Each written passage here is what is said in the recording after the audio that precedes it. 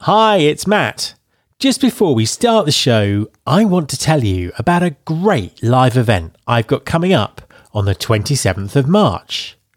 To celebrate 600 episodes of Recruiting Future, I'm going to be hosting a live Ask Me Anything webinar.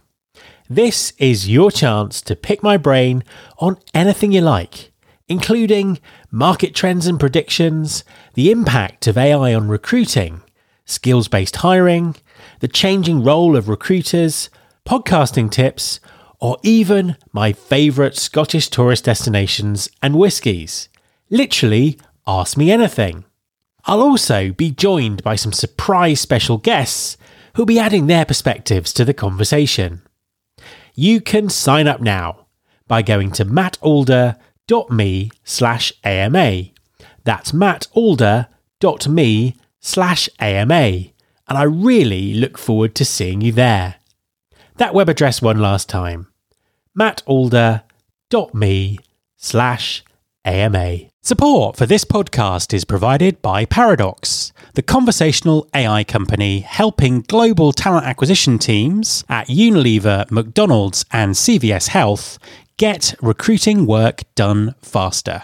Let's face it, talent acquisition is full of boring administrative tasks that drag the hiring process down and create frustrating experiences for everyone. Paradox's AI assistant, Olivia, is shaking up that paradigm, automating things like applicant screening, interview scheduling, and candidate Q&A, so recruiters can spend more time with people, not software. Curious how Olivia can work for your team? Then visit paradox.ai to learn more. There's been more of scientific discovery, more of technical advancement and material progress in your lifetime and mine than in all the ages of history.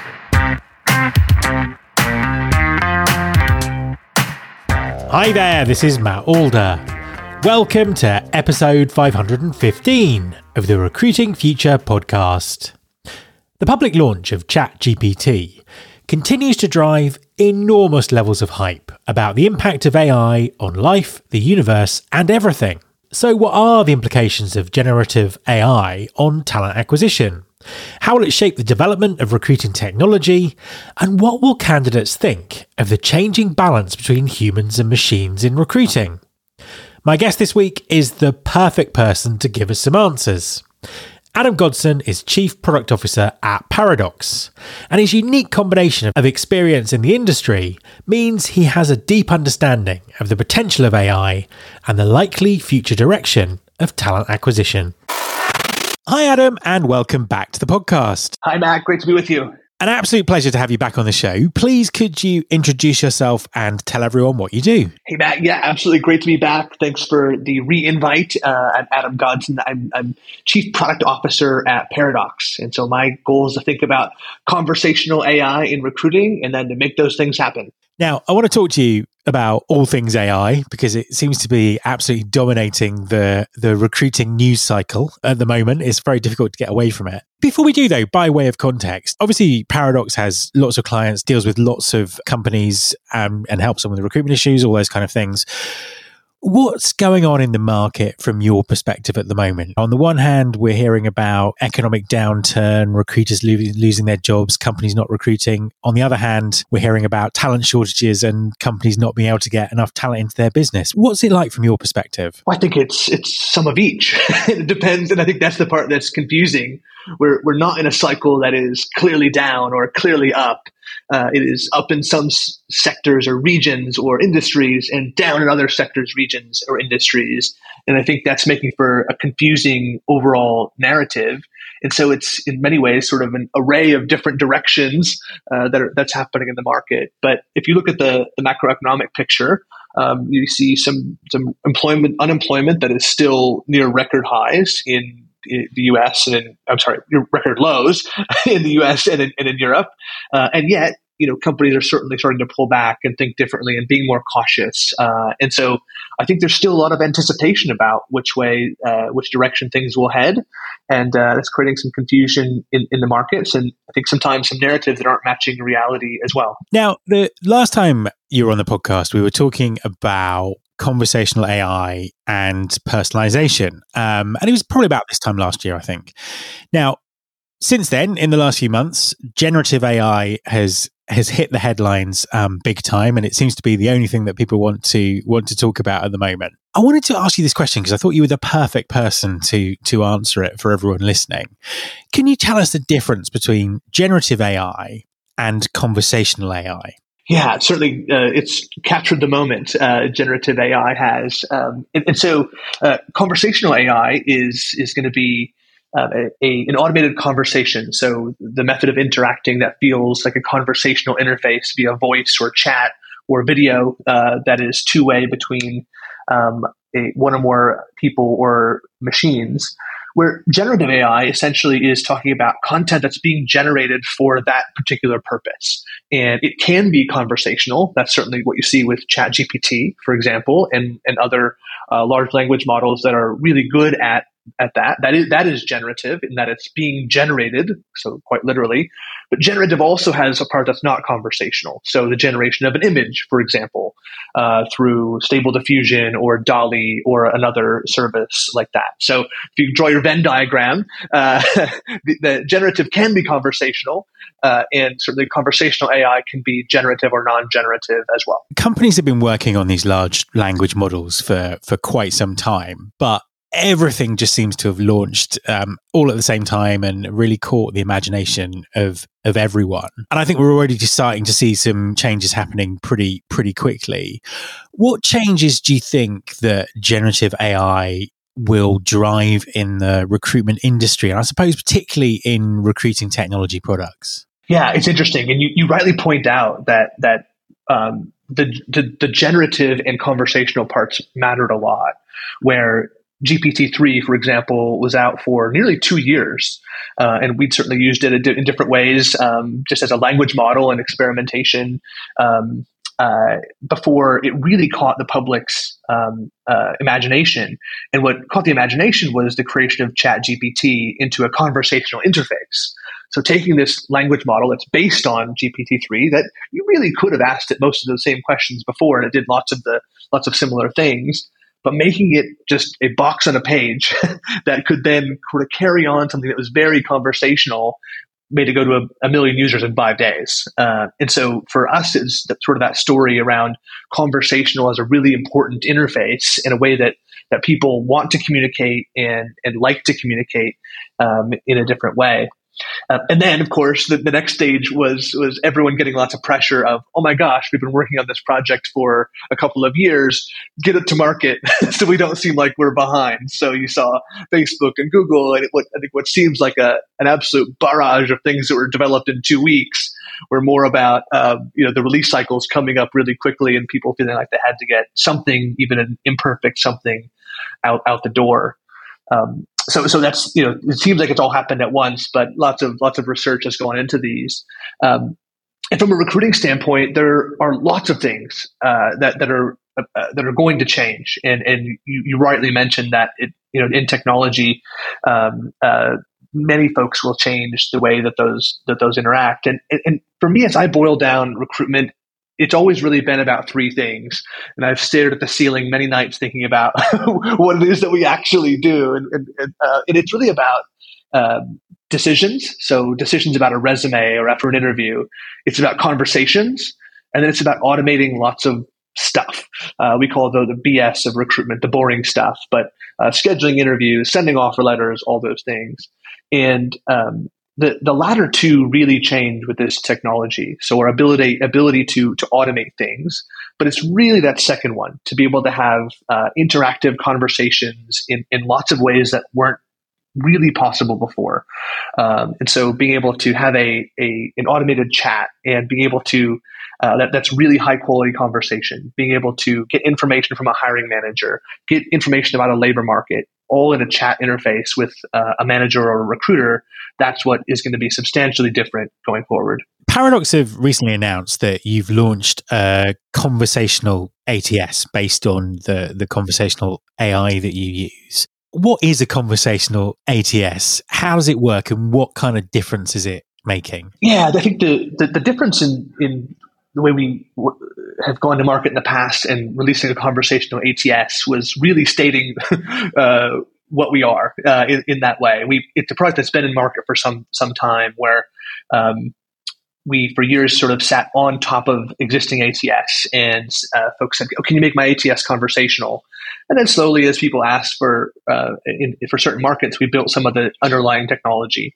And so, to be clear, we still can do both. So happy to sit on top of Workday or SAP or other systems that to help make them conversational, but also can now stand alone and be able to do offer letters and some of the and automations and the statuses and workflows and the things that you might find more traditionally in an ATS. So being able to do the whole job is the primary difference, but doing it conversationally and being able to manage those conversations with candidates and being able to gather information conversationally and remove the friction that so many ATSs have throughout the process, and do that through automated conversations, which leads to faster time to hire and higher candidate satisfaction. Are they the kind of results that you're seeing with the clients that you're working with? Is there anything surprising that's coming out? I think the amount of time reduction we can make through conversational AI and mediums like SMS and WhatsApp, for example, continues to surprise me. We of course have done work with lots of restaurants and retailers like McDonald's and others for years and made substantial gains in those processes. But just last week saw that the numbers from a client that went live about 2 months ago, and time to hire went from 31 days to 9, and just all the metrics with massive improvement. And so even after 3.5 years of doing this, seeing those types of huge gains continues to surprise me in a positive way. The last time we spoke, we were talking about personalization and how conversational AI can drive personalization in the recruiting process. How have things developed since then? Are we seeing more personalization? Are there more things possible? What do you think could be personalized in the future? Yeah, that's where I think large language models and generative AI are changing the game as we speak for that. So being able to look at someone's LinkedIn profile or their CV, looking at a specific job and being able to create synergy to say, why are you a good fit for this job, given the experience you have, the job requirements, the culture of the company, and being able to automate some of those conversations is really exciting to be able to really personalize in that way. I think the other thing that we're seeing is some need for personalization and some more content in hiring processes as more companies use quick apply frameworks. So certainly this has caught lots of the US this year with Indeed's change to pushing hard on Indeed Apply and others, ZipRecruiter and et cetera, to essentially have the candidate apply without ever visiting the career site.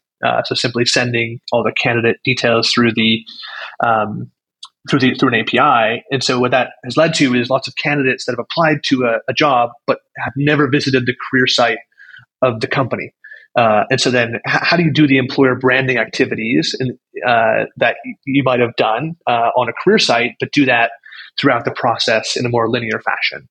So sending people things before the interview or after they apply, or write messages at the right time, and then being able to personalize those as candidates go through the funnel. I think there's tremendous opportunity to take what was a transactional experience on a career site and make that experiential throughout the life cycle of the recruitment process. So do you think that's people applying for the job then finding out more about what it entails? So what is it, sending people video, having conversations, letting people talk to hiring managers? How do you think that'll evolve? I do think it's some content, and again, right content at the right time is the key principle of that. But I think the risk in quick apply frameworks, et cetera, is that we don't get all the polarizing messages in front of job seekers as we otherwise might, right? Employer branding done well is polarizing to say, you're the type of person that fits really well here, or you're not. And to be clear about that. And so I think what happens without some of that content at the front end of the process, is you've got to build that into the middle of the process. And so letting people, before they come to the interview, understand your values, why you should work there, if this is the right place for you. And if not, opt out. And just be sure that we're getting the right people for the job. And the risk is that we just move the bottleneck down down the funnel one step and make no actual improvement. The possibilities are that we can communicate well throughout, and we actually make some gains by removing some friction at the beginning. Absolutely, and I think it's that kind of transparent communication that people want from the recruitment process. If the job's not right for them, they want to understand that and understand why. So I can only see that as being a really good thing for the candidate experience. Yeah, absolutely. Transparency is what people want. So no one wants to waste time in a process that's not right for them. And so if our job as professionals is to help remove friction, of course, but also help people make decisions. And it doesn't do a company any good if they hire the wrong person for the job. That tends to go poorly on all counts. And so being sure that we're as clear about the expectations, the type of company to make it work for the long term as quickly as possible to avoid wasted time. It feels like we're on the edge of some massive changes in recruiting, sort of being driven by technology and the sort of the continued disruption around the economy, people making decisions about their careers differently, a whole host of things going on that are inevitably going to drive a lot of change to what we do. What do you think the next 2 or 3 years are going to look like for recruiting and talent acquisition? A bit of cynic might say it's going to look like automation, some overdoing of automation, probably backlash against automation, and then repeating that cycle several times until we find the right amount. But I do think that this is the way that people perceive and feel about technology is going to matter a lot. And there are going to be a lot of new technological possibilities for how we interact with conversational AI and with companies, and how we use them and people's reaction to them is going to matter a lot about how we use them in the future. So I can imagine a substantial backlash to mass outreach, for example, of companies looking to screen candidates from on passive sourcing for a particular role through really good conversational AI, and candidates getting really frustrated and wanting to say, talk to human. I only talk to humans. And so I think we're going to find out lots of wrong ways to do things as an industry. And then we'll focus in, adjust, and find the right ways. So I think it's going to be a tremendously interesting time as this technology evolves. And to build on that as a final question, so you mentioned how long technology companies have been developing large language models and how you'd already been using that in the work that you do. Are there any other game-changing technologies out there that everyone in the kind of technology industry is aware of but haven't hit us yet in talent acquisition that might change the game again? I think the key will be like the application of this technology for language models. I think this is going to be a several years journey of really refining the application layer and how this technology gets used. There are other interesting technologies being incubated, image generation, sort of text to video. You can imagine an experience that can be built today with a pretty lifelike person being able to interview someone that's fully automated, voice cloning, deep fakes.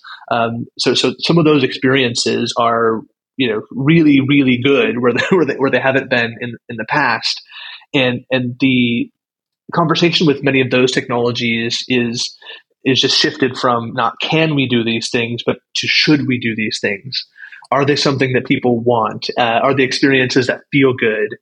I think I've continued to argue just with some friends, conversations over a drink, that so many times it's actually the emotional element that someone cared to take the time to talk to me, more so than did the video smooth on something. And so I think some of the emotional elements are yet to be worked out, and understanding and poking at those questions of what role should technology play in a recruitment process versus where exactly do we have humans. Adam, thank you very much for talking to me. Thank you, Matt. Always a great conversation. Appreciate it. My thanks to Adam. You can subscribe to this podcast in Apple Podcasts, on Spotify, or via your podcasting app of choice. Please also follow the show on Instagram. You can find us by searching for Recruiting Future. You can search all the past episodes at recruitingfuture.com. On that site, you can also subscribe to our monthly newsletter, Recruiting Future Feast, and get the inside track about everything that's coming up on the show. Thanks very much for listening. I'll be back next time, and I hope you'll join me.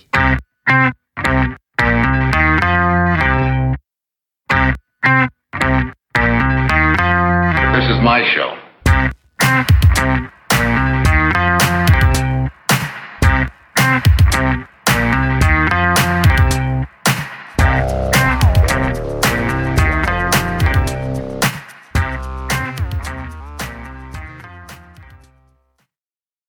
Welcome to Don't Retire, Graduate, the podcast that asks you what you want to be when you grow up so you can graduate into retirement with a purpose and a passion, whether you're 25, 85, or any age in between.